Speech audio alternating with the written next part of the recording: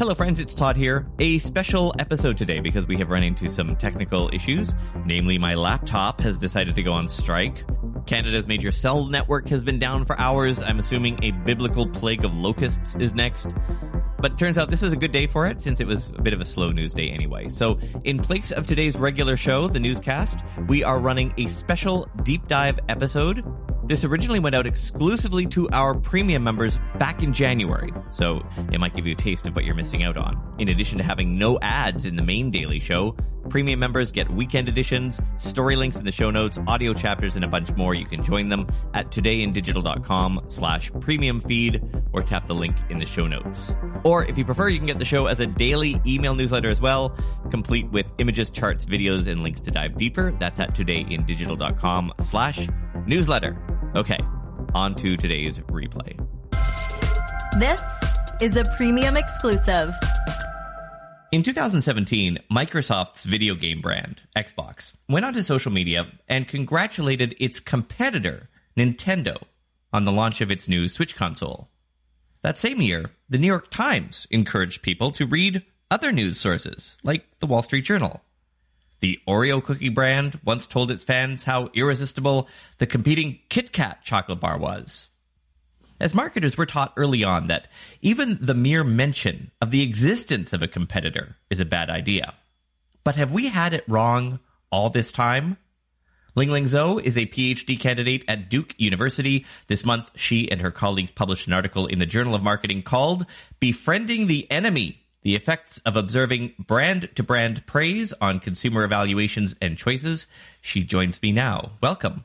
Hi. Can we first talk a bit about the top-line findings? Is it a good idea for a brand to praise its competitor by name? Yes. So what we actually find in our studies is that observers who see one brand praising another brand form better impressions of the brand doing the praise. So it results in better brand attitudes towards that brand and increases sales for the praiser brand. I want to talk about sales in a moment, but your research was anchored by two dimensions that people use to judge others: warmth and competence. Can you talk a bit about both and how they apply to judging brands? Yes. So as you've said, warmth and competence are two of the primary dimensions we use to judge brands when we see them. So warmth is more about the warm and fuzzy feelings that you feel like this brand cares about you, about others, whereas the competence dimension focuses more on the brand's ability to deliver. And so what we find in our project is that brand-to-brand praise increases brand warmth. So you perceive the brand as being more warm and fuzzy and a brand that you would want to engage with. And what about competence, though? Does it, on the competence side, does it bring into question of, I think you're using the term observers, but the people out there who see this brand-to-brand praise, do they perceive that brand doing the praising to be somehow less competent? Is there a scale that you measured on the competency side? Yes, so we do measure competence as well, and we find that this does not harm perceptions of competence at all, which is great. In some studies, we even find that it increases perceptions of competence as well, although that's not as consistent as the raises in perceptions of warmth. Did your findings come as a surprise to you and your colleagues? It was pretty surprising because it does go against conventional wisdom, right? Like, we see so many attack ads. We never really see as many positive interactions between competitors. Some of the examples you've listed are basically some of the only ones we've found from brands who do this. So it was very surprising for us that, viewing positive interaction between brands can result in increased impressions of that brand. One of the things I found interesting in your paper was you pointed to previous research that brand-to-consumer praise is often seen by consumers in a negative light. So, for instance, a sales clerk at a clothing store complimenting a customer on their fashion sense might be perceived as, insincere, right? Because they're just trying to make a sale, essentially. Why do you think that skepticism doesn't happen when the praising is between two brands? We know from existing literature, as you've mentioned, that we become skeptical when we feel like the praise is more like flattery, it has an ulterior motive. But when it comes to brand praise, we inherently know that these brands are competitors, and we know that bringing positive attention to your competitor is a very weird and counterintuitive thing to do. And so we view this action as a very costly action for the praiser. The praiser doesn't necessarily have any obvious benefits from praising a competitor. So because of this perceived costliness, it's kind of able to disarm the more skeptical consumers and showcase that this brand really does care about its relationships with others, which then leads to increased brand warmth and better brand perceptions. So it's the fact that it potentially could cost the brand something negative, could cost them in market share or whatever, is the very reason that consumers find it beneficial? Yes. So the consumers really view it as if this brand is brave enough and cares enough to actually bring attention to their competitors in a positive light, then this brand must, really be a warm brand because it's willing to take such costly actions. Did you study at all whether consumers believe the praise? I mean, if Oreo goes on and says, well, let's use a fictional example. Burger Chain 1 goes on to Burger Chain 2 and says, hey, Burger Chain 2, that burger looks like it tastes great. Do consumers evaluate in their heads whether or not it actually tastes great? Like, do they believe the accuracy of the messaging, or just simply the fact that they did any messaging is what moves the needle? So we didn't exactly measure if consumers believe the message itself. We did measure whether or not they believe that a brand would engage in this type of praise. And in our studies, so a lot of consumers in our studies didn't actually believe that a brand would actually do this. But when we see in the real world, when we collected some real world data, we do find the positive effects of viewing brand-to-brand praise. And, the difference between studies and the real world is that in the real world, you don't have this issue of believability. If it's out there, then it's out there. And so while we didn't measure the believability of the actual messages themselves, like whether or not, praising this burger, is that burger actually good? We do find in a qualitative study that consumers in general just like the fact that a brand is praising its competitor. I like the fact that the metric or the criteria is often sort of the costliness. I think that makes a lot of sense. You have a great example in your paper about the tail of a male peacock, and it's got, as we all know, a very large and colorful tail, which makes it hard to escape from predators. But that costliness of its inability to escape from predators is exactly what attracts females. I thought that was really interesting. Without the ones like you, who work tirelessly to keep things running, everything would suddenly stop. Hospitals, factories, schools, and power plants, they all depend on you. No matter the weather, emergency, or time of day, you're the ones who get it done. At Grainger, we're here for you with professional-grade industrial supplies. Count on real-time product availability and fast delivery. Call, click Grainger.com, or just stop by. Grainger, for the ones who get it done. When you need mealtime inspiration, it's worth shopping Kroger, where you'll find over 30,000 mouth-watering choices that excite your inner foodie. And no matter what tasty choice you make, you'll enjoy our everyday low prices, plus extra ways to save, like digital coupons worth over $600 each week. You can also save up to $1 off per gallon at the pump with fuel points. More savings and more inspiring flavors make shopping Kroger worth it every time. Kroger, fresh for everyone. Fuel restrictions apply.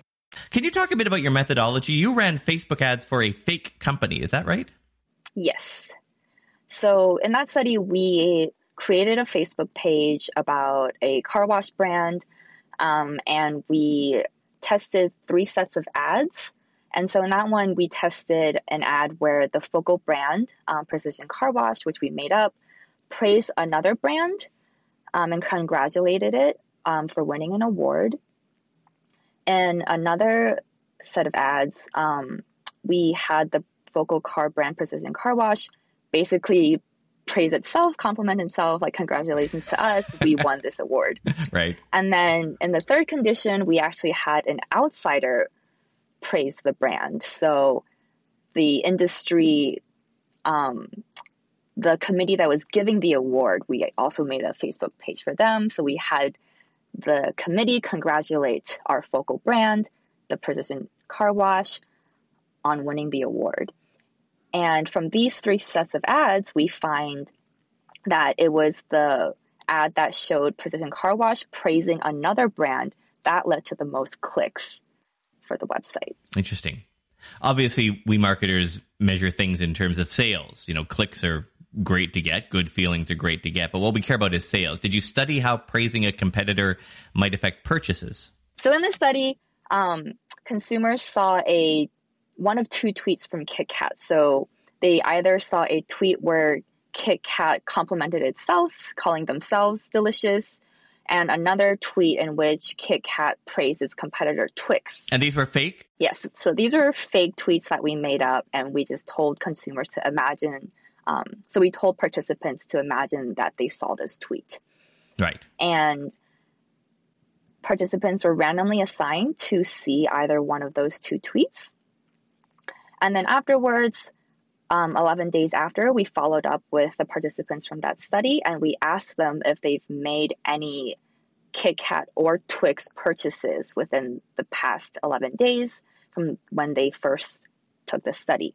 And what we actually find is that consumers who saw the KitKat praising Twix message were about 34% more likely to purchase KitKats compared to those in the control condition.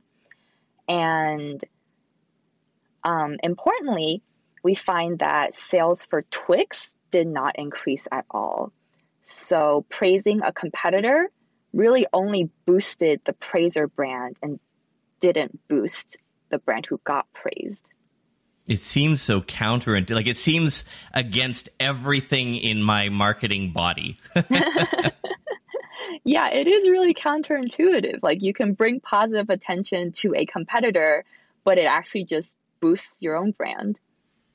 You suggested that this would work really best for for-profit companies and might not work as well for nonprofit organizations. Why not? So we inherently view nonprofit organizations as more warm and caring compared to for-profit organizations. And so because nonprofits are already perceived as high in warmth, there's less room for them to grow in that regard.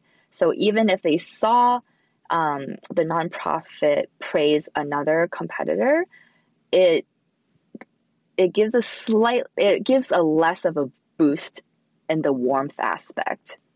Whereas for-profit brands have more room to grow in the warmth perception. And so seeing a brand praise another brand that are in the for-profit category, that has the biggest impact on brand warmth, which then leads to better consequences. I see. So it's the gap between, like, the bigger the gap between the perception of warmth that sort of moves the needle. Right. So the more room there is for growth, the better it is. And that's also kind of why skeptical consumers are also experiencing a bigger effect, because you can imagine if you're skeptical, you're already not that trusting of brands. So there's more room for you to grow in the trust of brands. And so that's why brand-to-brand praise also has a bigger impact on the skeptical consumers. I thought you answered all these questions very well. You were very succinct. You were very articulate. And I'm hoping that not only do you appreciate that, but that my listeners therefore believe that I am a better interviewer since I am praising my interviewee. Do you think maybe it wouldn't carry over to interviews? Well, maybe if I said I was a competitor running my own podcast against yours. Fair enough. Ling-Ling Zhou is a PhD candidate at Duke University. Ms. Zhou, thank you so much for your time. Thank you so much.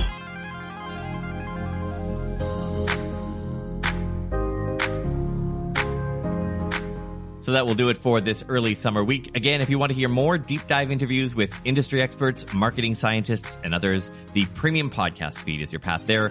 Go to todayindigital.com/premium feed or tap the link in the show notes. Today in Digital Marketing is produced by EngageQ Digital on the traditional territories of the Snuneymuxw First Nation on Vancouver Island. Our associate producer is the intrepid Steph Gunn, production coordination by Sarah Guild, podcast music licensing by Source Audio, ad coordination by Red Circle. And not many people know this, but our theme composer Mark Blevis is actually one of the world's foremost IT experts. And he was helping me, or trying to help me anyway, get my laptop back up and running today. He always found it amusing that I named my laptops after flowers. His work one is called Rose. He finally came up with a metaphor to help me understand what was wrong. He said, just like every night has its dawn, just like every cowboy sings his sad, sad song, every rose has its thorn. I'm Todd Mappin. Have a restful weekend, friends. With any luck and this computer being back to normal, I'll see you on Monday. Proper, got to get my paper on my greasy grind just like a skater. Do you like my style, my charm, my flavor? Have some now, but save the rest for later. Never mind, now she do it so major. About my business like a nosy neighbor. Life is good, but time to make it greater. Feel the heat, I rise just extra baker. It's a good day to smell the roses while they bloom. Sit up under the stars and howl at the moon. Let's have a good time. This my type of life. Without the ones like you, who work tirelessly to keep things running, everything would suddenly stop. Hospitals, factories, schools, and power plants, they all depend on you. No matter the weather, emergency, or time of day, you're the ones who get it done. At Grainger, we're here for you with professional-grade industrial supplies. Count on real-time product availability and fast delivery. Call, click Grainger.com, or just stop by. Grainger, for the ones who get it done.